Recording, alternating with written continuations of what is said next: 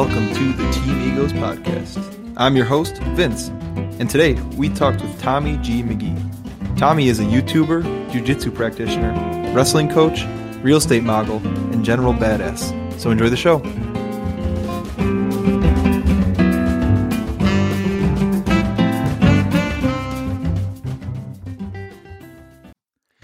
Tommy, welcome to the show. Hello, sir. How are you doing today, man? I'm feeling good. Ready to rock and roll. Yeah, beautiful. That's good. So if you've listened to the shows before, I love to start this show typically by sharing some tea with my team ego, being you today. So Tommy, you want to tell everyone what we're sharing today? Well, we're going to share a cup of tea. You got some nice fancy tea. I got some green tea of my own, and we're going to cheers and we're going to talk and drink. So I'll be honest, dude. Actually, because I dropped the ball here and did not get that to you on time. I'm sharing my cheapest tea with you because I know that's unfortunately what you got, and I'm like, it felt right just to grab one of the green tea bags I have laying in the back of my cupboard and share it with you. So now here's a little trick that you can do. Sorry, ladies and gentlemen, I don't actually have a video aspect of the podcast, but I'm going to show Tommy a little trick I like to do. If you want to grab your tea bag, this is a good ancient trick, and I don't know if it's actually true or not, but I love doing it. And you can actually use it as a face moisturizer. So I love to do this, just rub it on my eyes, around the face, This takes a whole new meaning to getting teabagged, huh? It really does, honestly. I have a beard, as you can see. Really love to just rub it into the beard. Kind of adds a nice, if you were to walk into an office for the day or something, people just look at your face and oh, that guy's been teabagged. And it really just brings that glow to a room. Indeed. So what's your tea experience? I mean, right now we're sharing a kind of shitty cup of green tea, but what tea experience do you have? Very little. I know that lately, because of how coffees react with my body, that I've been more and more into looking at tea. But as a frugal man, I've usually just bought whatever the cheapest green tea I can find is. But I've been to a couple of tea houses in Chicago and Milwaukee, and I really like the fancy tea out there. So I think this might be an avenue I'm going to be exploring further. The people who are venturing away from the coffee journey are my favorite. I love being their guide per se into the tea realm. And I've been the same way. Green tea, cheap green tea was my start as well, and I still have a bunch of it now. I use it kind of as for recipes and for I mask the taste typically because I don't know what your Aldi brand tastes like. I got Fresh Thyme, not a paid sponsor, but I got Fresh Thyme green tea organic. It tastes warm water. Warm water. I would say that's a good description. Warm water with it's almost has an acidic taste to it, which I don't. Again, I got to introduce you to some of the good brands. I mean, it sounds like those tea houses. I'm kind of interested. What do you know? What kind of tea you had when you were at the tea house in Milwaukee or Chicago, or I guess what tea house they actually were? Ah, man, it was a name I never heard before, and they were bountiful of flavors, but I don't remember any details about the kind of tea. Yeah, that's cool. Yeah, if you're serious about getting into this realm, it's you can get lost. You get lost for sure. There's so much in the tea world. I mean, the best way I can describe it is, and I know you're not much of an alcohol drinker, but the best way it's been described for me is like a tea or is like a wine. So, I mean, people go to sommelier schools and get their sommelier licenses or whatever that is for wine, you can actually do the same for tea. I am not that deep into this. The cool thing about life is I think almost anything is like that. That if you go deep enough down a rabbit hole of your choosing, you can become some sort of the sommelier of that hobby. Yeah, exactly. And I love that. That is exactly the best part of life. And you've kind of, I feel like you kind of are like a jack of all trades, though. Like you kind of have your hands in everything, but you're also becoming an expert at some things. So one of which that I found has been really cool, your YouTube career has kind of blown up recently. And I say recently, like within like the last year or two. Is that correct? So yes, indeed, YouTube has really started to take off. At the beginning of 2020, I was at 2,000 subscribers. I made a goal for that year that I will post a video a week until January of 2021, and then I'll reassess where I am. And there was a couple points throughout that year where I was getting real frustrated. I didn't think I was getting the growth that I should have or that I've seen from other people out there. And then in September, I put out a video called Hella Sus Songs in the Hood. That went very viral. And I went from 17,000 to 34,000 subscribers in about 2 weeks. And ever since then, it's been a continued steady growth. And I think the reassurance is just that the momentum at the beginning of a project is always going to be the toughest. But once you get the ball rolling, your momentum increases. And that's why the rich get richer. And the people that are making it happen keep making it happen because the confidence builds, the audience builds, it's the network effect. Yeah, man. No, that's so true. And like you said, it's that hump that you got to get over, I think is some of the times the hardest part. I'm right now at the beginning of this whole growing this tea brand and tea journey. And so I'm still sitting at my nice couple five listeners. If you're out there, we appreciate you. Please keep coming back, share it. We love you all. But seriously, like, yeah, it's that constant putting out. And I think that's what defines like the winners though from the, I don't want to say losers, the winners from the learners, are you just going to keep pushing forward with that until you grow? I mean, you're a great testimony to that because you've just, like you said, you've done it. You've now hit that goal. And once you hit that goal, like you said, it's a snowball effect. It's going to keep happening. The algorithm, however those things work, it works in your favor now. And that's such a cool testimony to that. But those Hella Sus, I was just listening to your to a few of the TikToks that you have out there of that. Do you want to, if someone is listening and they've never heard, do you have something in mind that you kind of want to give a little taste of what that is? Yeah, so it's a crossover of two of my favorite worlds, which is rapping and the hood in Milwaukee. And so basically the concept is this. Rap is a very macho, you talk about how many girls you have, cars you have, this and that. And I come up with the word in this day and age is sussist. So I say things like I'm going to stick a carrot up my butt. So I act like I'm a hardcore rapper, and then I just say lines that make them walk away. And it's just a lot of fun to do. Can you drop a bar or two for us right now? Yeah, let's see. Sorry to put you on the spot. No. So be like, I was talking to the homies. The homies was like, what? Last night, I stuck a carrot up my butt. That type of stuff. Oh, that's terrible. That's amazing. I like the reactions are because these are sometimes like long. Like, yeah, it's like you do like a freestyle and all of a sudden you're like a couple bars deep and then you just drop that on them and the reactions are priceless, dude. Oh man, it's good. I love it. It's a lot of fun. And I think it's interesting how things eventually cross over. Like rap was something I was doing for a long time and I thought I was okay, but I wasn't turning any heads. And then it's interesting, like, okay, I combine two things I love, comedy and rap. And then that becomes my most successful series I've done so far on YouTube. Yeah. Yeah. Cause I remember, our mutual friend, Drew, when he was telling me about you And he's like, yeah, I got this buddy. He's trying to, I think, become like break through the rap scene or something. And he would show me, and dude, you actually had some like really good lyrics, like because you wrote all your stuff, right? Like yeah.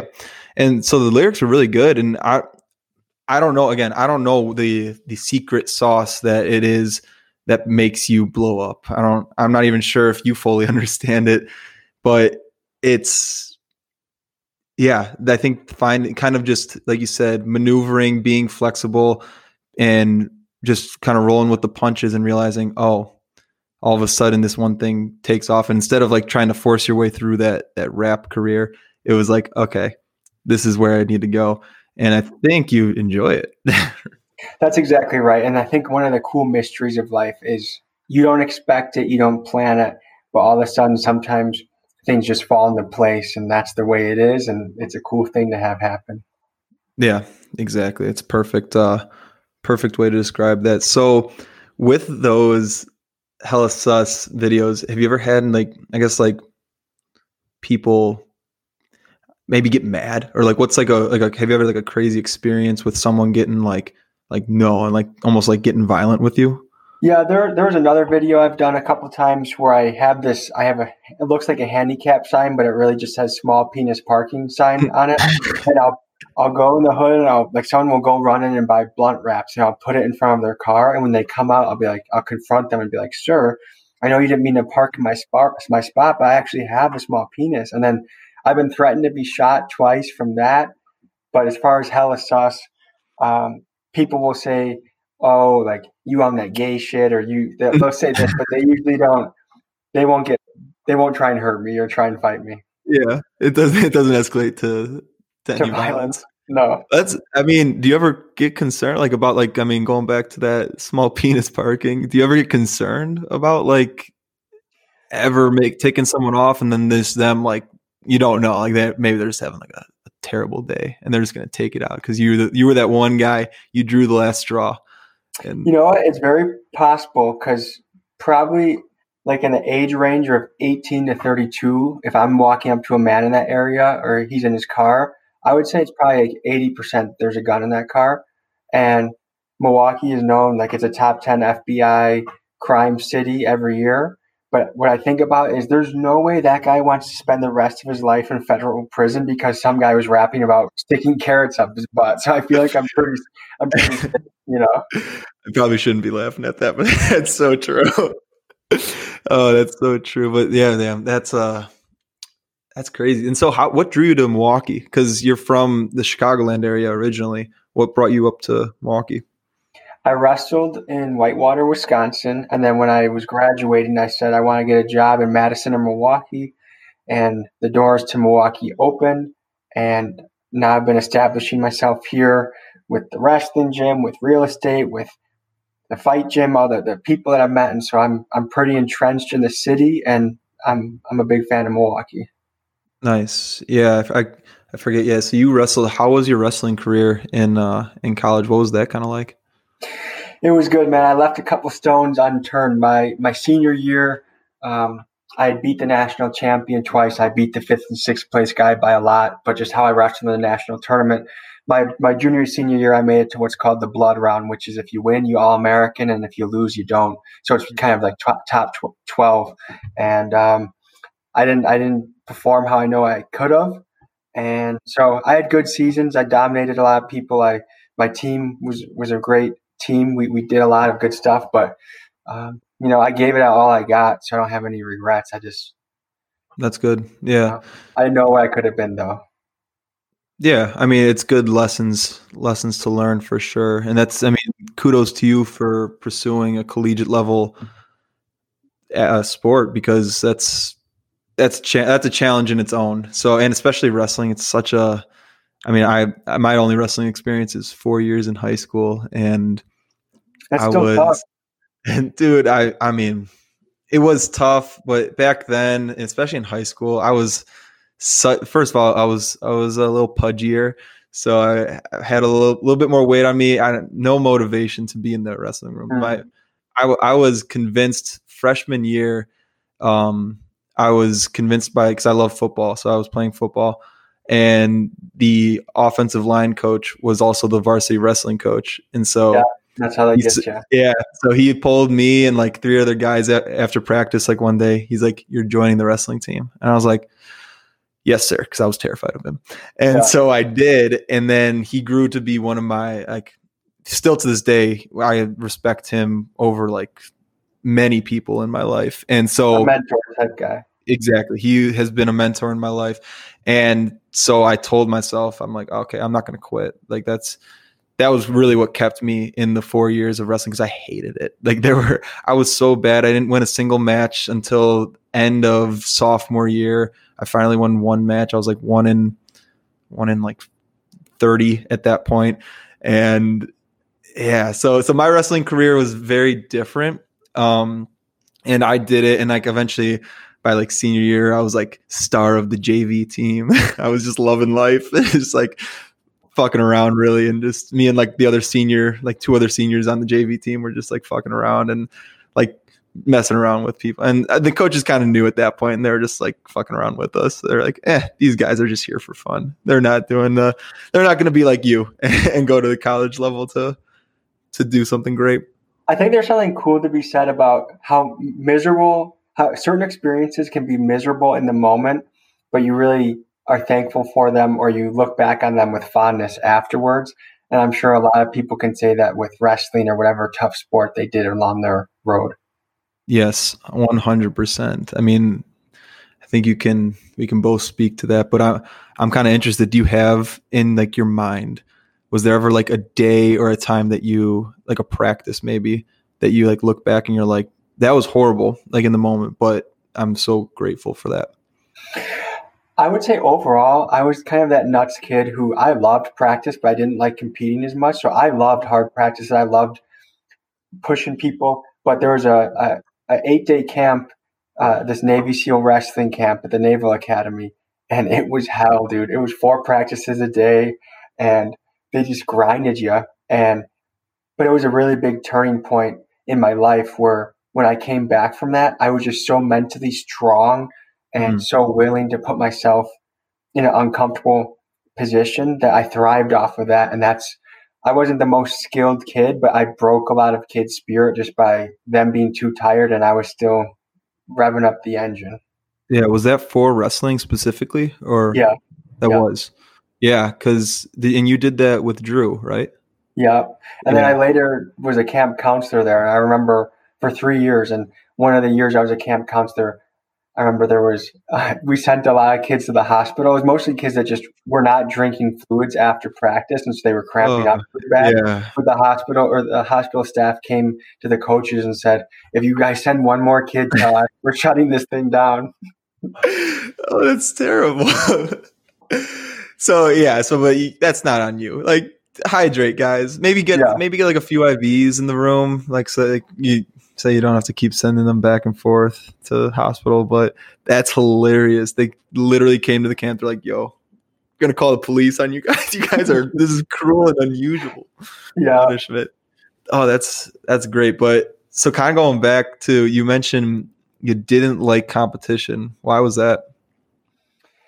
I didn't conquer my fear of competition until late in my career. So actually during college is when I started actually liking and competing the right way. Before, I would from when I was 10 years old till most of high school, I would get so nervous and I would be having to pee every 4 seconds. I never felt like I was competing at my best. And then college, I realized, man, you know what? Almost no one besides me will give a shit or even remember this in 2 hours after it's over. Why am I putting so much pressure on it? And then also just knowing how I competed at my best. Like I know kids that he could be napping in the bleachers and you wake him up and he goes and wrestles a really good match. But me, I need to put my fucking maniac mask on. And so I'm pacing around. If the guy's looking at me, I'm fucking not breaking eye contact. And that's a very small part of who I am. Mostly I'm the guy that wants to give you a hug and talk to you. But I realized like, hey, to feel comfortable in this moment, I have to act a certain way. And so learning that about myself really helped competitions to be a lot better. That's crazy. Yeah, dude, the mentality of competition, because did you play any team sports? I played football and baseball for a lot of my time. So I don't know if you'll agree with this, but I've noticed that the competition in individual sports versus team sports is such a different mentality. That knowing that there's going to be absolutely no one else on the mat there to pick you up, it is a different fear and a different beast that you have to conquer. And so, yeah, it did kind of always piss me off too. When I would see like the kids who were sleeping and you wake them up and then they go out and they like pin a guy and then they go back and take a nap. You're like, fuck, dude. Like me, in high school, I was the same way as you, where I would be like just stoic, like in the corner, like trying to listen to music maybe but I never warmed up. I was like so jittery. I never even warmed up. So I would go on the mat cold and then I'd just be like out there.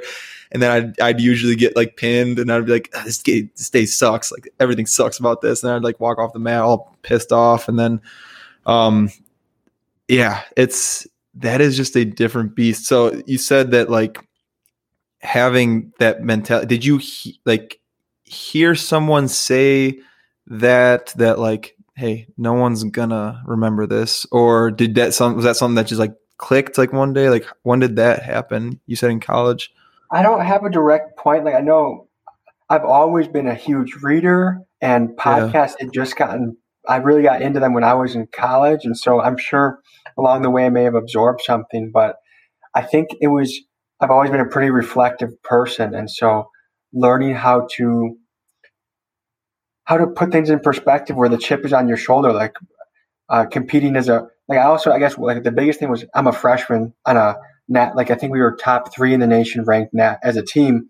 No one expects me to win. No one expects me to win this varsity spot. So and the coaches try to set me up too in a good way. Like I love this coach, but they had the guy the returner, the junior that they wanted to win. And they had me wrestle some guy 10 minutes before. And then they gave me a 10-minute break and they wanted me to wrestle the junior. Yeah. I'm like, all right. Like these guys really like, they're okay. Like, and I had such a fire in my belly to beat this kid. And it worked. And it worked. Honestly, like that, after you compete, that's what I've noticed too in my competitions. After you get that first match over, it's like, now you're ready. Now I'm ready to go. And like the jitters are gone. It's like, now I'm honed in. I can kind of get into that flow state. So if they didn't want you to win that match, like they were actually setting you up nicely, in my opinion. They had each of us wrestle maybe 3 or 4 matches that whole day, but then just before that challenge match, they had me do an exhibition with a guy that wasn't even in my weight class, so it didn't even matter. They just did it to do it. I think to mentally test me a little bit. Yeah, and I've always thrived. Like I've never been the most technical. I'm pretty strong, but I'm not always the strongest. But I've always been like, hey, the deeper into the mud this thing goes, I feel really good about it. Yeah, and you are strong, by the way. The few times, I mean, we haven't really even rolled too much. There was like that one time before the competition you had up here, but you're a strong dude for your size. Because you're 175, 185? Where are you at? Yeah, about 175, 180. Okay, yeah. So, I mean, yeah, you definitely are. You have, and I think it's different. You might not, I don't know, like your squat, bench, like that sort of stuff. It's low. Yeah, like those might be low, but you know where to position yourself to get under someone. Yep, that clench, that the grips, like the body weight, the body position. You're strong in that sense, and that is a more dominant sense to be strong in my opinion. I'm lucky enough at this stage of my life to get some of that old man strength I've been hoping for quite amount of years. So that dad strength, are you trying to tell us something? Oh, give me a couple of years to work on that. Yeah, no little Bambino coming in soon. Not yet. Maybe not for me. Even though I got the space now, but definitely not in the near future. So when you evaluate the potential of being a father, do you have yourself like? Is it calculated? Like, hey, I want like these things have to be in order, or why? Like, when will you start sinking the seed, so to speak? Oh man. My girlfriend's listening. I'm sorry, but now you're about to know some things. No, that is, I guess, yeah, it's always calculated. And this is coming from a guy like who has tried to think about these things a lot and have like, and I say these things, and when I say these things, I mean like life. I plan for life, and then it never works out the way I've expected. So, and you mentioned that earlier, is you never know what life's going to throw at you. So, but that being said, yeah, I think that's probably the way to ideally do it, is to kind of think through these things like, yeah, it would be nice to be financially stable. It would be nice to have the space to be able to do this. It would be nice to whatever that is for you in your life, and then do that. But I know, I mean, shit, I don't know, dude. Like I actually just found, when I moved into my new place, I found like a little paper I wrote in maybe the second grade. And it was like, by 25, which I'm 25 now, I want to own a house. And I was like, oh shit, that actually worked out, and be a father. So good. I'm glad one of those worked out, but the latter, I don't know. I mean, yeah, with you, like, has that even been like a thought in your mind of like fatherhood? Like, is that something that's even coming up in you, or what's? Oh yeah. Give me 2 years to get all my investments in order, get my independent income in order. Then I'm going to be plopping out the kids. I want to be, the reason it's so important for me to be on an independent income basis is because I want to be heavily invested in their life. I want to be for sure a contributor, a teacher, a leader, take them on hikes, do all the silly little stuff that little kids do. And especially what's influenced that is I got to hang out with my buddies, 1 and 3-year-old, a lot in the last year. And I love those kids. And it's so much, everything is so fun. You can just blow bubbles in a field, and that's a fun day. You can go on a hike in the woods. And so I'm excited for that, but I also want to be ready, because I know too many people that have kids when they're stressed, when they don't have the money, all of that. I'm not going to do it. For sure. I mean, this is coming from 2 guys who do not have kids right now. So this is all the speculation, but yeah, man, I'm the same way. I love being around kids, and that's because like, I'm the same way. I'm goofy with them. I'm like, you're just messing with them. Like I had 2 now, like now they're old. I guess they're really my cousins. I consider them like my nieces.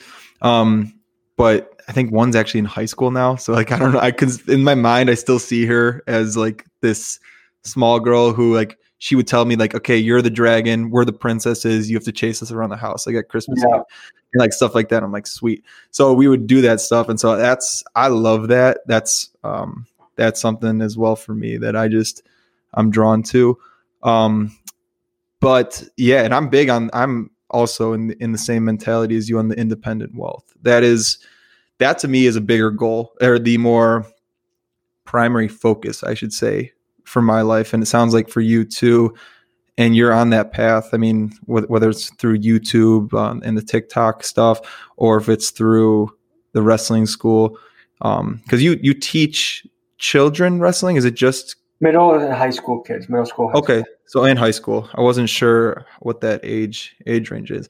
And so is that just, I'm assuming that's off season that you do? Because this is your own club, right?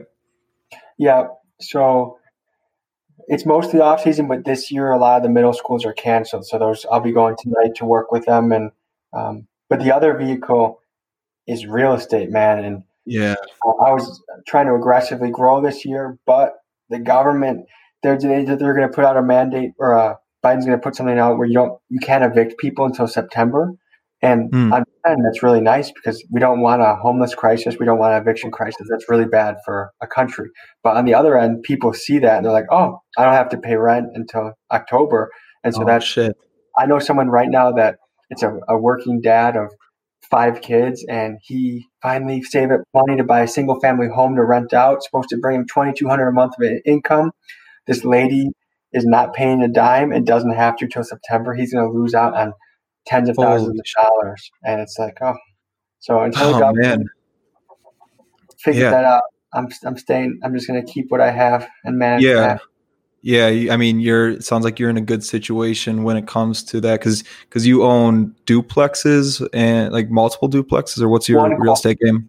One quadplex, one duplex. One quadplex and one duplex. Yeah. So damn, that's crazy though. Like I actually didn't know about that. That's good to know, because having bought this new place, there's a thought, and it's not going to happen for a while for me, but there is definitely a thought of renting out for a little bit. Now, granted, I have a room available. I'm here by myself in my house, so I have a room that I'd rent out. And if you get a roommate, that's different than like getting someone, because I'm not going to get a roommate that's sketchy who's not going to pay rent. I'm going to get someone who I trust because I want to be living around this person. Yeah. So that's a little different for sure. But I did not know that. And I actually, I have not fact checked this. So if someone else knows who's listening and you want to fact check us, by all means, please do so. But I heard that Biden's also rolling out the minimum wage is going to be increased to $15 an hour. Now, I was talking with my girlfriend about this earlier, but I'm curious kind of on your thoughts on, is this a quote unquote good thing, bad thing? Where do you think about that? Well, I'll say that I don't know enough to make a good educated guess, but what I have to say is it is clear to see that rents have gone up over the years, cost of living has gone up over the years, and the salaries and the wages have not really caught up. And so on some ends, it looks like it can be reasonable. On another end, I mean, there's always going to be a backlash too. So we're living in a science experiment, man. And I bet you it's going to bring a mixture of good and bad. That's how almost every decision is. Yeah. There's always a nice gray field. It's never easy, never good or bad decision. The thought that came up when I was talking with her earlier about this was, so obviously I agree with you in the fact that prices of things, rent, have increased drastically. And I think it's since like 1970 or something, the minimum wage has not. It's time that should be increased. But the interesting thought, and she actually experienced this where she used to work at Target, and internally or in Target, they kind of did this little experiment where they increased the minimum wage to $12 an hour. Now, at the time, she was a manager and she was making $12 an hour. So now they increased everyone to $12 an hour and she did not get a boost. So she was like, wait, I'm a manager, but I'm not making any. Why am I all of a sudden? Why am I working my ass off to be a manager when I could just be a cashier and be making the same amount of money? Because I mean, at that point, she was just, I mean, when you're a manager at Target, no offense if anyone's a manager at Target, like of this local store, but she was doing it for the money. And so I'm doing it for the career. I love that. Hey, dude, especially being here in Minnesota, I know a lot of people who work for Target. Granted, it's corporate Targets, but it's different. So I don't want to offend anybody. I love you all. You're on your own path. But seriously, so that was interesting. Eventually, Target did roll out that they increased her wage as well, because I think there was probably enough of an uproar about that. But I think on that, about that. So that was just on a corporate company scale. This is on a national scale. If you do this, is there going to be the ramifications of one, inflation? I mean, that's always the argument, is everything else is just going to be inflated now. And two, is it going to devalue other jobs because now you're increasing the value of certain jobs? But I don't know. This is the thought process that I go through when it comes to these things. I think that we are in a battle of ideologies right now, and there's some wacky people on the far right, some wacky people on the far left, and I think there's a lot of people who hopefully are somewhere in the middle saying, look, dude, I just want this thing to work. I don't want to turn to authoritarian government. I don't want to turn to a communist government. Can we please be somewhere in the middle and compromise and just also do things for the good of the people and not be bought out by all these lobbying organizations? But that's a rabbit hole that we could dedicate many, many years to. I mean, although I'm not that educated in this field, I'm ready to go down that rabbit hole, because this is something that it's so relevant in today's sphere. And this is a global just type of crisis that it's relevant, and we're all living it. And maybe this is just an eye opener for me to get more educated. But like we were talking about earlier, I'm a little more worried about myself. And I'm dedicated to working on my own passions and goals. And as I start to veer off into this other realm of what's going on, I notice it sometimes takes away. And whether that's selfish, whether it's not, I'm trying to find that balance. But yeah, it's something to be concerned about, at least worried enough so that you can just be educated and you can help out your small sphere of your neighborhood. Because that's really what it comes down to. That's all you can worry about. Exactly. You can spend all day researching this nonsense at a national scale, but unless you run for senator or run for the lobbying firm, you have no reach. But if it's how you treat your family, your friends, your circle, your community, that's where you have your impact. Yeah. Like one of my favorite quotes, and I don't know who it's from, but it was basically, I say it's my favorite quote, and I don't even know it off the top of my head, but it's basically like, tend to the garden that's in front of you. And so it's that exact thing. Your friends, your family, your neighbors. I just moved into my place and I've been terrible. I have not even introduced myself to my neighbors yet. There's one guy down the road. He's been living here for 6 years. I was out shoveling my sidewalks, and I waited so long to shovel them that they became ice. And I have this cheap $14 plastic shovel. And so I was out there for an hour just chipping away. I maybe got a quarter of the way done, and I was just drenched in sweat. And he was like walking his dog. He's like, you need to get a metal shovel. And I'm like, yeah, I know, but this is all I have right now. And then 10 minutes later, he shows up with his like metal shovel, and him and I just get rid of all the snow and ice in a matter of like 10 minutes. I don't know. Like it was super quick. And yeah. And I was like, damn, like it gave me that spark. I'm like, all right, I've been telling myself, go meet your neighbors, go be a good community, go be a good member in your community. And this just like, okay, do it. Cause I talked with a dude, super awesome guy. Like he's invited me over to have some beers at his place. I'm like, yeah, that's what this is about, is just trying to get to know your neighbors and like helping each other out, because at the end of the day, that's what matters, are the people next to you. Those little moments is what transcends politics. It doesn't matter if that guy is a regular Antifa or he was storming the Capitol. He helped you do the shovel, and now you guys have a bond that doesn't. Yeah, I definitely feel you on that. Exactly. And that's, I mean, I can speak for hours on just the idea of meeting people and just building those relationships. I mean, I live here in Minneapolis. I had zero connection to Minneapolis when I moved here. My brother was living here, so that's what brought me to Minneapolis. About a couple months after he moved, and so at that point, I knew nobody. Now it was just me and my ex at the time. We broke up, so then I really knew nobody. And then I was like, okay, well, now it's like either I'd be depressed and lonely, or I meet some people. And so I did that. I met my neighbors, and they're my closest friends here in Minneapolis now. So that's actually the real estate agent who sold me this house is I met through meeting my neighbors back in my apartment. So it's little things like that is life. Like that is politics. That is life. That is all of that. Like you said, that's the transcendence of whatever you want to call this existence, is meeting people, in my opinion. Yeah, I think as I get gray in my beard, I just think of the simple moments are some of the best. Going for a little walk, watching the birds fly, saying hello to someone next door. Those are the moments to enjoy. It's not the Instagram highlights of being on a yacht or throwing confetti somewhere. It's the little things. Amen to that. So how in depth are you with the idea of the Simpsons predicting all of this crazy stuff? Like, do you know much about that, or do you? I've certainly seen a lot of different connections that they've made, and they seem to be prophetic, but I haven't made it a study. Yeah, I mean, me neither. My study is based on whatever pops up on my TikTok feed.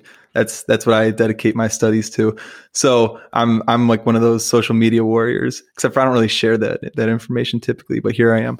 So I only ask that because there is I believe it was 1990. 7 or 3. I don't know why. One of those 2 years is what's coming up in my mind.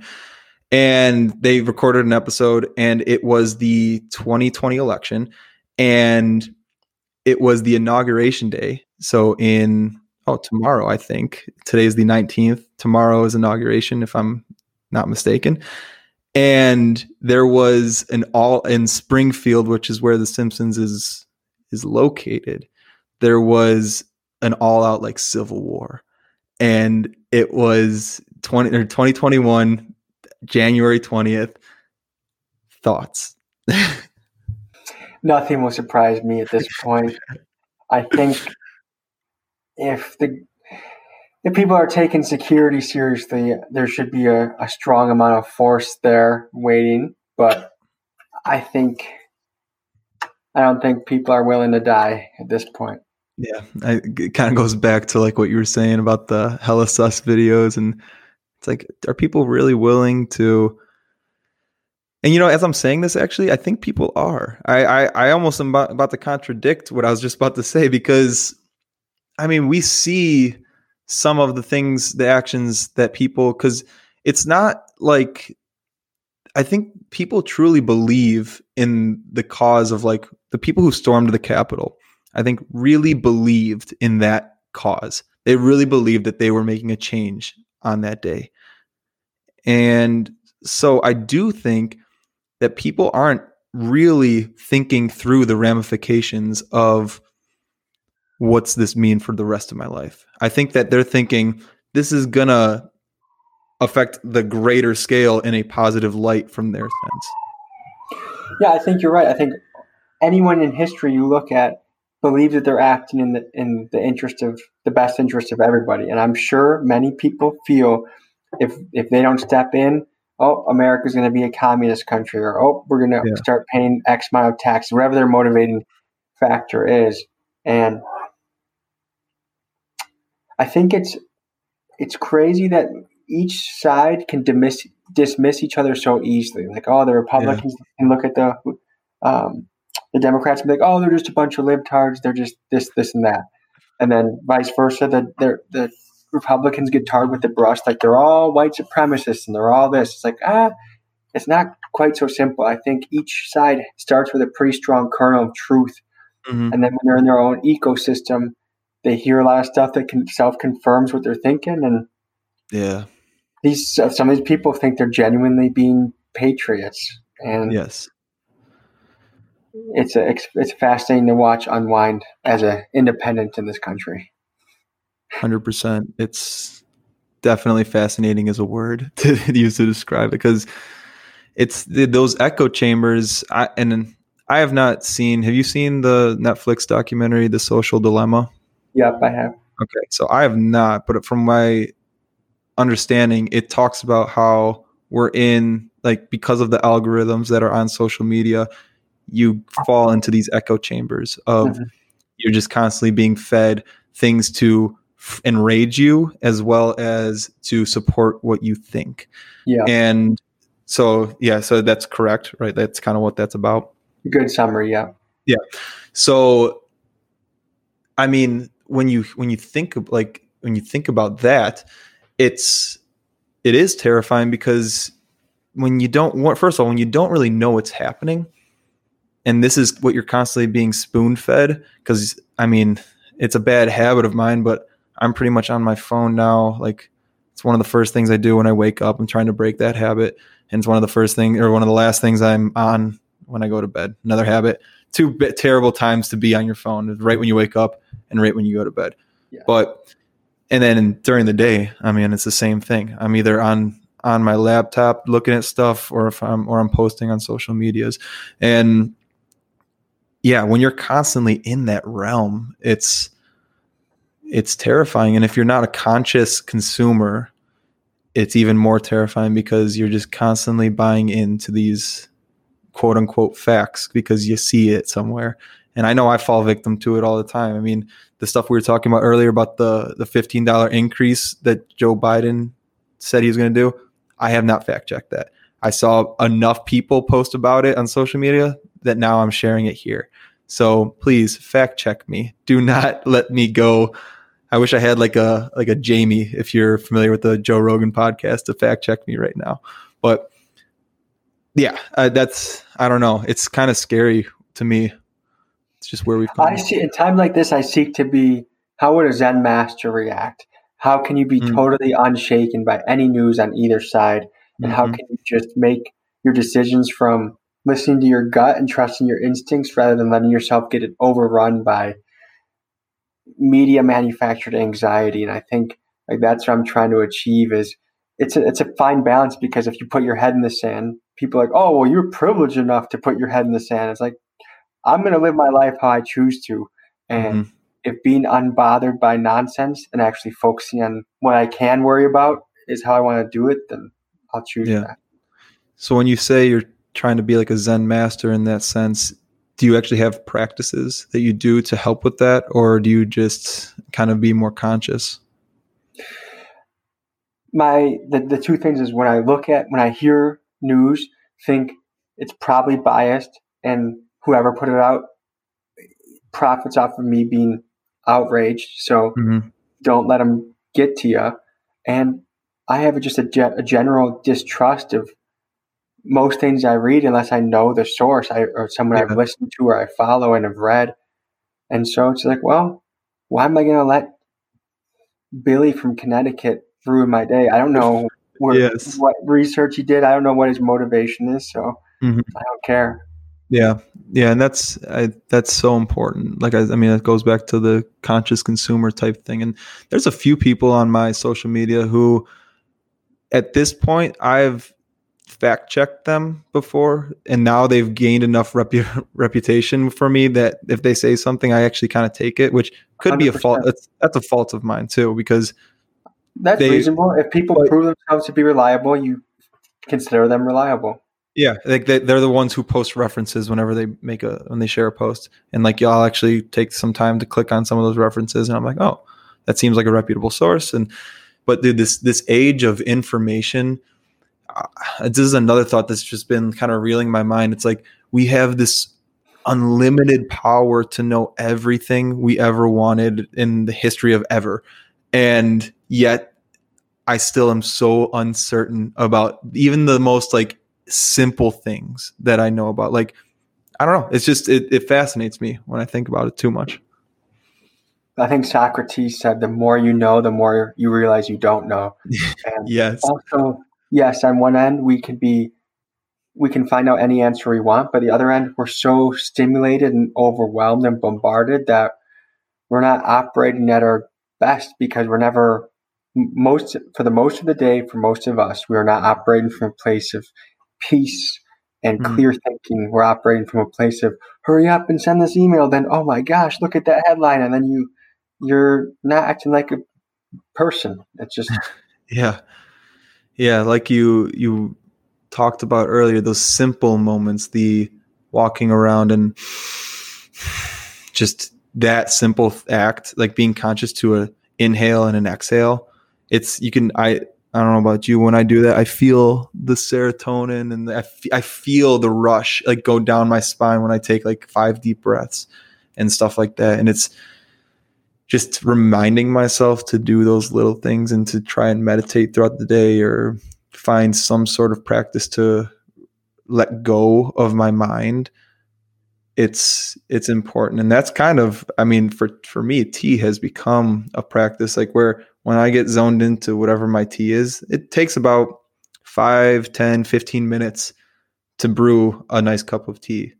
So in that time, I can kind of like meditate in a sense. It's not like the normal type of meditation where it's like I'm sitting and still and being quiet, but like I'm like mindfully doing stuff. I'm mindfully adding herbs to my teapot, and I'm mindfully heating up the water, and simple things like that. Like you said, the simple moments in life, I think, really connect you to who you are. Yeah, there's a million types of meditation. I think anything that makes you be present in the moment, whether you're an auto mechanic and tightening the bolts on something is your meditation, or writing, or walking, or playing with a puppy. Yeah, I think there's plenty of good avenues. And it's one of those things that's so easy to remember, like, hey, do this. But for some reason during our distracted day, it's tough to pin that time down. Yeah, there's been times where I'm like, I feel like I've developed ADHD in the past like year or two because I'm about to do something and then my mind thinks of like an email that I forgot to send. So I go send that email. Then as I'm literally typing that email out, I don't even finish it. I go back to something else and like so then I like stop myself and luckily I'm like get to a point where I'm like, okay, stop. I do breathe and I'm like one thing. Just do one thing right now and I finish it to completion and then I move on. And then usually I can get myself back on track. But ooh, man, it's kind of crazy with that. But do you have like do you practice any maybe one do you have like a spiritual practice that you do or like do you take time and do I think you've mentioned to me like Wim Hof before or anything like that. Do you do something like daily or weekly of a spiritual type thing? No, nothing. I would say really spiritual, but the disciplines of jujitsu and wrestling, those are some of my practices. And then going for walks in the woods. I have woods 5 minutes away. Reading, and anything basically away from my phone. Cooking. Yeah, Those are my favorite ones to do. beautiful. Yeah, those are all amazing things that I love to do as well. The read what books are you reading right now? Because I've been bad about that's another habit I've fallen away from that I'd like to get back into. But so what are you reading right now? It's how I go to bed every night, and it's right now I'm reading John Adams, and so one of the founding fathers, very transformational in America becoming America, and so I love reading about those guys. Yeah. What's how far are you first of all in the book? About 300 pages. Have there been any lessons that you've taken out of that so far? Yeah, and a lot of these guys, Ben Franklin, I know Teddy Roosevelt's a future president, but out of that era. But I find it remarkable that a lot of these guys are good at a lot of stuff, and that's Mm, how I look at my life. I'm not a specialist. I'm not a master of one craft, but it is entirely possible to wear a lot of hats and have a lot of fun in each. You could be a politician, you could be a businessman, you can be a writer, you could be an inventor. There's such it just is where you want to invest your attention to, and I find that very reassuring and cool that you could never be bored if you use your time properly, and you could have a lot of fun and be good at a lot of different stuff. And I want to be kind of one of those Renaissance men where I have a handful of hobbies that I'm really good at and I love doing, and some of them are going to pay my bills. Some of them are going to be just pure play that I get to do with because I like it, and that to me is the ideal life. yeah, I love that. I love that. There's just so much there because it's so true. I found myself just after college getting into so many different aspects of that, and especially recently, at least in the last like year and a half, I've just dove deep into more of my passions, which is like what's brought me here to this podcast, which has brought me to just a lot of things. So yeah, that is reassuring because I have not read those books, and it's from taking it from your word, it sounds like some very successful people are the same way, and that's reassuring. Um, so this is kind of switching gears a little, and you've mentioned it a couple times, but you partake in jujitsu. You're a practitioner. What drew you to jujitsu? How's that journey been? Like, what's that journey been like? I got out of the college wrestling culture, which was extremely tight knit. It's a 6 month season. There's really no off season. You keep practicing year round and you become incredibly close with people. And we all had the mutual goal of team national champions. I had a goal of individual national champion. And that's a really strong North Star to have as a compass. And then you go into this corporate world where they're supposed to incentivize you over going bowling or something, and I'm just like, what am I going to do? Am I going to go lift dumbbells for the rest of my life? Like, Yeah. what am I going to do with myself to keep in shape? And it turns out Milwaukee's home to one of the best fight gyms in the world, and then another jiu-jitsu gym opened up there, and it's that brotherhood, it's that that element of you get your aggression out in a healthy way. I would say I'm actually I never have looked for a fight in almost all of my life, and it's because I get all that pent up energy out in a really productive, healthy way. And so I love jujitsu. I just competed last weekend. I want to compete. I want this year to be a competitive year. I want to be at top of the podium a handful of times before 2021 is over, and have fun doing it with people that I enjoy. That's amazing. Yeah. So have you ever been in like a street fight, bar fight type situation? I was in a brawl when I was in 4th or 5th grade on a pond. That was a lot of fun. I was in a 6th grade one punch fight, but did you deliver the punch, or did he? A kid swung at me, and I wasn't. It's not like I'm a defensive boxer, but he missed, and then I just punched him in the stomach, and that was it. It was pretty lame. But in college, there was a few guys that tried to pick a fight, but as soon as their buddies were like, "Oh, dude, you know that he's a wrestler, right?" Like they would kind of just stop. And I never was aggressive with anyone, so I never like, "Yeah, man, come on, I actually do want to." Punch you because we spilled a drop of beer on the floor, you know. And so no, I haven't been in a real street fight in a long time. That's good. I mean, I've never been confrontational in that sense. Like there were times in college it was close. Like there was close, but I was always one to talk things down. I'm a lover, not a fighter, and I will talk my way out of most every situation. And now also knowing jujitsu, it's like now especially knowing like damage doing techniques, it's horrifying. And you also don't know what anybody else knows. Like the most terrifying humans on the mat are sometimes the most unsuspecting people. Like they're like this tiny people like who have they just don't look like they can hurt you, and then all of a sudden you're getting choked by them. And so it's that idea of fighting anybody, of doing all that, never really crossed my mind. It was, and I think like you said earlier, it was the being involved in so many sports. That was enough of the release for me. I was never had that urge. But so you started after college, correct? With jiu-jitsu, you said? Yeah. And it was just like, for that competitive type nature. And yeah, dude, I can again attest to that. Mine was in college. Intramurals were not doing it for me because I mean I stopped pretty much all of my competitive sports after high school, and it was nice for a year. I was like, oh, this is great. I don't have any commitments. And then I was like, okay, now I need to do something. And then I did intramurals for 2 years, and I was like, it's not doing it.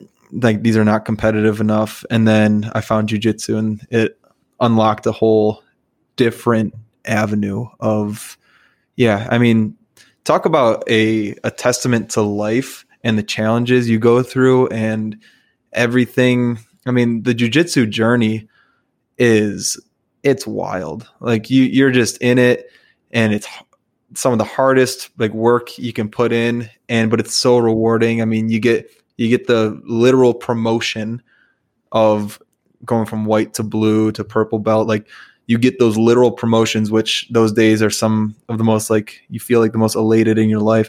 But also just when you successfully hit a move in a competition, or you successfully hit a move like on the mat, it's some of the most like just satisfying things. And it's just, again, it's a testament to life where you put in the hard work and it eventually pays off after just drilling something for hours and hours and hours and sweating and bleeding and going through so much. Yeah, I think it's actually something that is incentivizing to want to learn. I think it's hard. I don't care about my quota. Like even when I bust my sales quota for my corporate job, I'm not like, hell yeah, dude, 114%. But I'll pay money to go compete in jiu-jitsu, and I'll feel good if it turns out the way I want to. So yeah, it's interesting to observe how to keep the carrots in front of yourself after you are in the adult world. Yeah, exactly. Because you can easily get into that mind or that simple, I don't know, it's just life can be simple if you just like sit on the couch, watch Netflix, wake up, do your job, then like repeat. Like but like you said, dangle that carrot. It's nice. Which again, congratulations! I saw you took first in the tournament was it just this weekend? Yeah, and thank you. Yeah, so that was cool. I saw I think you posted a video of you tossing a dude. Was that I forget, was that a hip toss? What, it almost looked suplex. Lateral. Oh, lateral. Okay. Was suplexes legal in this tournament? No. Okay. Okay. Because that would have been pretty nice to see. And for those of you who don't know, if you're not jiu-jitsu attuned, so a suplex is like basically when you bear hug a man or a woman from behind and you do like a back bend. You basically like back bend all the way and you drop the person on their head. It's very dangerous, very painful. I've never suplexed nor been suplexed, and it's a goal of mine just to maybe keep it that way because I don't want to hurt other people. It's another thing. I don't like that. As you can maybe tell, I'm just I don't like that stuff. I've been hurt and I don't want to hurt anybody. So yeah, that's cool. Did you submit anybody when you were my first 4 matches in no-gi? I submitted them pretty quickly, under a minute, almost all of them. Ooh, what was the same submission or? I'm a big anaconda guy. And then one guy just took his neck off because he wasn't tapping, so I just decided to wrench it off. And then one armbar too, so I'm trying to keep a mixed bag. Yeah, you're a diverse one. That's cool. And so you did gi and no gi? Yeah. Gi, I went 3-1. I beat the first place guy 19-0, but then the second place guy caught me. So I took him down into the other mat, and usually they pause you and bring you back into the mat and start you again. So I relaxed a little bit, boom, threw up the legs, triangle, and he's good. He caught me, but I really think if I were to go against him again, I think I would win. If we had 10 more matches, I think I'd win 9 out of 10. Nice. Yeah, that's a little frustrating because, like you said, typically that is the normal ruling is once you go out of bounds, you just bring it back. But I don't know. Guess you live and you learn. Never ease up until you get. It woke me up. A good loss would make me, Yeah, that's so true. I mean, I haven't competed that much in jiu-jitsu, but when I do, it's an eye opener. Like it's just like it really because I don't do it too much, I still get that anxiety of getting on the mat and competing in front of people. So it's nice to feel that and to work through that. But two, it recalibrates my game. Like I realize just how, like when I'm under that pressure, under that anxiety, just how maybe sloppy I am at half guard, or how like I really don't know what to do when I'm in this position. I don't like north south. Like for instance, north south is one that I use it as a transition. I don't really attack much, but something I'd love to expand on. So in your jiu-jitsu game, what is your game, if you don't mind, so I can know your secrets, so I can submit you? Take them down, heavy pressure, get them into a position that I can submit them quickly. Simple as that. There you have it, folks. That's it right there. Tommy G, he's got you. No, that's so takedown. Do you have like a favorite takedown, or just kind of whatever's there? Underhook to a knee pick or an arm drag, or kind of scramble through something. Yeah. I mean, dude, I like the wrestling takedowns. Like I like double legs, and in jiu-jitsu, when you don't have like a wrestling background and someone's just like standing up like judo style, just like asking for a double, like an explosive double, put your head in their chest and just drive, and there's nothing like more satisfying. But you got to also be concerned about the guillotine, because I've been guillotined enough times in practice by like upper belts to know that it sucks. It's not fun guillotine or getting guillotined. Yeah. And sorry, I guess I should also, for those of you who are listening who maybe don't know much about jiu-jitsu, with the gi and no gi, I mean, if you have any questions, reach out. But the gi and no gi, this will be a simple one. Gi is like when you wear like the bathrobe looking thing, that's a gi. When you no gi, you're not wearing it. You see people, either some guys are shirtless, some people are in what's called rash guards, and which is like Under Armour type tight clothing, just for those listening who are here for the tea but stayed for the jiu-jitsu. That's cool though, dude. No, and competition, yeah, like you said, it's so important. It's so important just for, I don't know, so many aspects of life. Just to, It reveals a lot about you. You see what you're made of under pressure, and it's good to put yourself under pressure, because if you're comfortable all the time, you never really know what's in your heart. And so competition in any sort is good to do. Yeah. That whole being comfortable with discomfort. Been trying to live that lifestyle for, I mean, I probably heard that on a podcast, maybe Jocko. I don't know. He's always, I bought his book a while back and have read through I forget what it's called. It's been a while since I've read through it. It's like the disciplines, discipline manual. Yeah. Discipline equals freedom. Read through that, man. It's nice. It's nice because it's like I'd read like a page a day, just like to start my morning, because that's kind of how it's set up. Have you read that book at all? Mm-mm. Okay. If you're interested, I could send it to you. But it's, like I said, it's good. Are you a Jocko fan?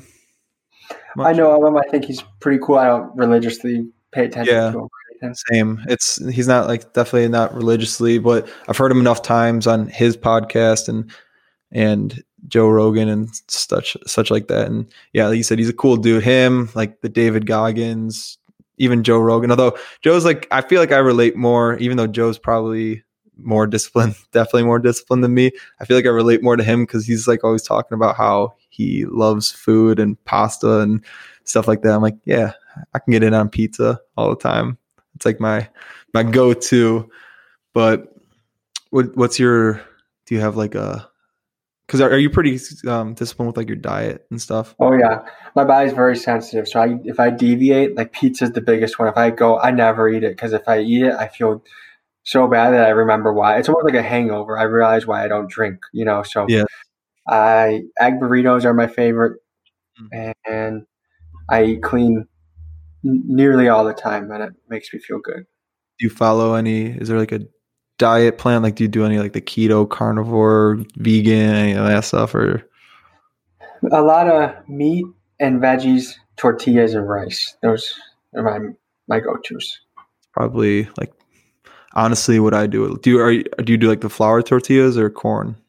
I know I'm a gringo, but yes, I do flour tortillas. Do flour, yeah. I love the corn tortillas because that's what I do. I'm pretty much the same way. I've gotten on my good, when I'm eating by myself, when I'm here by myself, I cook chicken, a bunch of beef, fish, and then a whole bunch of veggies, and I'll throw it in a tortilla and call it a day. But I love pizza too. I would not be afraid to eat pizza at least once a week. That would be my go-to.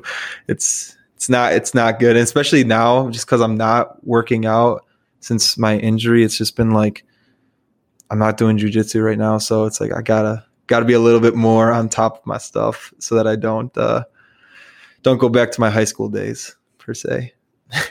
Yes, sir. Yes. Well, Tommy, I mean, do you have anything that you want to talk about some more? No. I had a good conversation. My body's starting to get antsy, which has been ever since I was a kid. So this, to me, is a good place to leave off. I certainly like going down all these avenues and alleyways with you. And yeah, man. Anyone listening, dude, every conversation I have with you is always a great one, and I'm really happy we were able to do this. There is one thing I'm going to ask you to help me out with here at the end. So the end of my podcast, I like to, for those who have stuck around and listened through my other ones, I do what's called the Urban Dictionary T word of the day. So I need you to basically give me a word. It can be a word about what we talked about today. It can be a word that's T related. I mean, I guess I call it the Urban Dictionary T word of the day. So, and I'm going to, and so what started this, I can give you a little background. It was me and my girlfriend. We were just hanging out, and actually, I don't know what drew me to Urban Dictionary, but something did. And I Googled, or I typed in a just word. I think I was drinking like an Earl Grey tea. So I was like, I wonder if they have like Earl Grey on there. And I searched it, and like the first definition was like whatever. But then like the further you go down, the more just zany these definitions get. And I was like, all right, I'm adding this. This is going to be a little segment to the podcast. So I'm making my Team Egos be a part of this by giving me the word of the day. So that's your goal. Sus, S-U-S. Sus, S-U-S. Let's see. And sometimes the words don't come up. Okay. This one's good. We got, let's see, 2, 3, 4, 5, 6. We got 6 definitions for sus. And we're going to go through them all. Starting with number 1, sus. Suspicious, but more lit. Used as a replacement for suspicious, such as when a friend is being awfully quiet. Ayo, Dad. Yeah, Chad? Brad's being awfully quiet today, isn't he? Yeah, he is. He's acting pretty sus, Dad. What? All right. Number 2, a shorter version of the word suspect, usually used to define someone or something that looks suspicious or untrustworthy. Bob. Hey, let's ask that guy for directions. Larry. Nah, he looks sus as fuck. I think that one kind of describes you. Like that's you. If I've so far out of these. Number 3, this one's boring. Just suspicious. That's it. I would sneak out earlier, but that would be sus. YFM, is that you feel me? I think so, yeah. I'm not that hip with my lingo. I don't know if you are. Is that something? Are you good with like? Here and there, there's some things I pick up, some things that I feel like, oh man. So okay, maybe you can answer this. I've been seeing, and through context, I figured out what it means, but I still don't get it. On TikTok, when someone says like a lie on TikTok, in the comments they put cap, and they put like a blue baseball cap. Oh, because you cap. Because you capping? I've never heard that so before. When you're, like if I go up to you and like, yeah, man, I got laid 3 times last week, you'd be like, oh, that's cap, because you think that I'm lying, I'm being overly braggadocious, and you know it's not true. So if someone's capping, they're talking a big game, but they're not backing it up. But if they're serious, they'll be like, no cap. No cap. Okay. So do you know where like cap came from? Probably somewhere from an urban gentleman that made a cool rap song and said, that's cap. I think Kodak Black may have originated it. Who knows? I have no idea, but thank you for enlightening me and any listeners who did not know and were too afraid to ask. I'm here to ask all the scary questions. Okay, on to number 4. Let's see. This one looks like it might be a little spicy. There's 2 definitions and within sub-definitions within number 4. When someone says something that's gay or sexual on accident, this is that's actually, I take back what I said before about the other one being you. This one's you. This is usually said by an accompanying person who is next to the one who slips up. After sus is said, it's followed up by a quick no homo. Number 2, short for suspect. So number 1, Andre. Damn, LeBron is 4 for 4. He's hot tonight. Mike, sus. And then Derek. Something ain't right about that one kid. He's constantly whispering to himself and making threats to people. Kind of sus if you ask me. Okay. Number 5, sus. Used as a minor joke in YTPs. You want to explain YTPs? Because I don't know. White trash party? White trash parties? Okay. I don't know. We'll go with it. Though it may be old and repetitive, it has become a tradition towards making YouTube poops. Hold on. I'm going to have to go back on this one. Used as a minor joke in YTPs, though it may be old and repetitive, it has become a tradition towards making YouTube poops. All I said was sus. Stop saying that. Goop videos.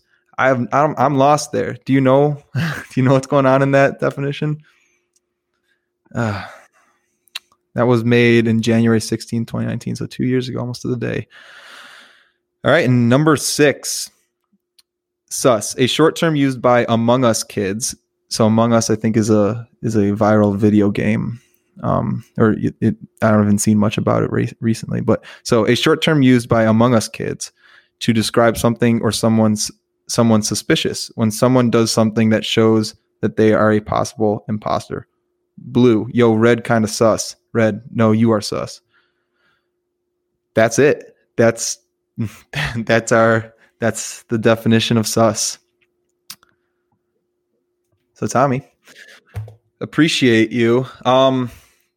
Where can people find you? Like where people look up Tommy G?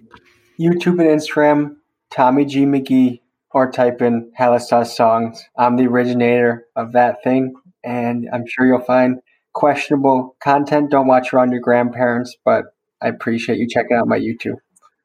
Beautiful. And you have an Instagram and TikTok as well, right? Same thing?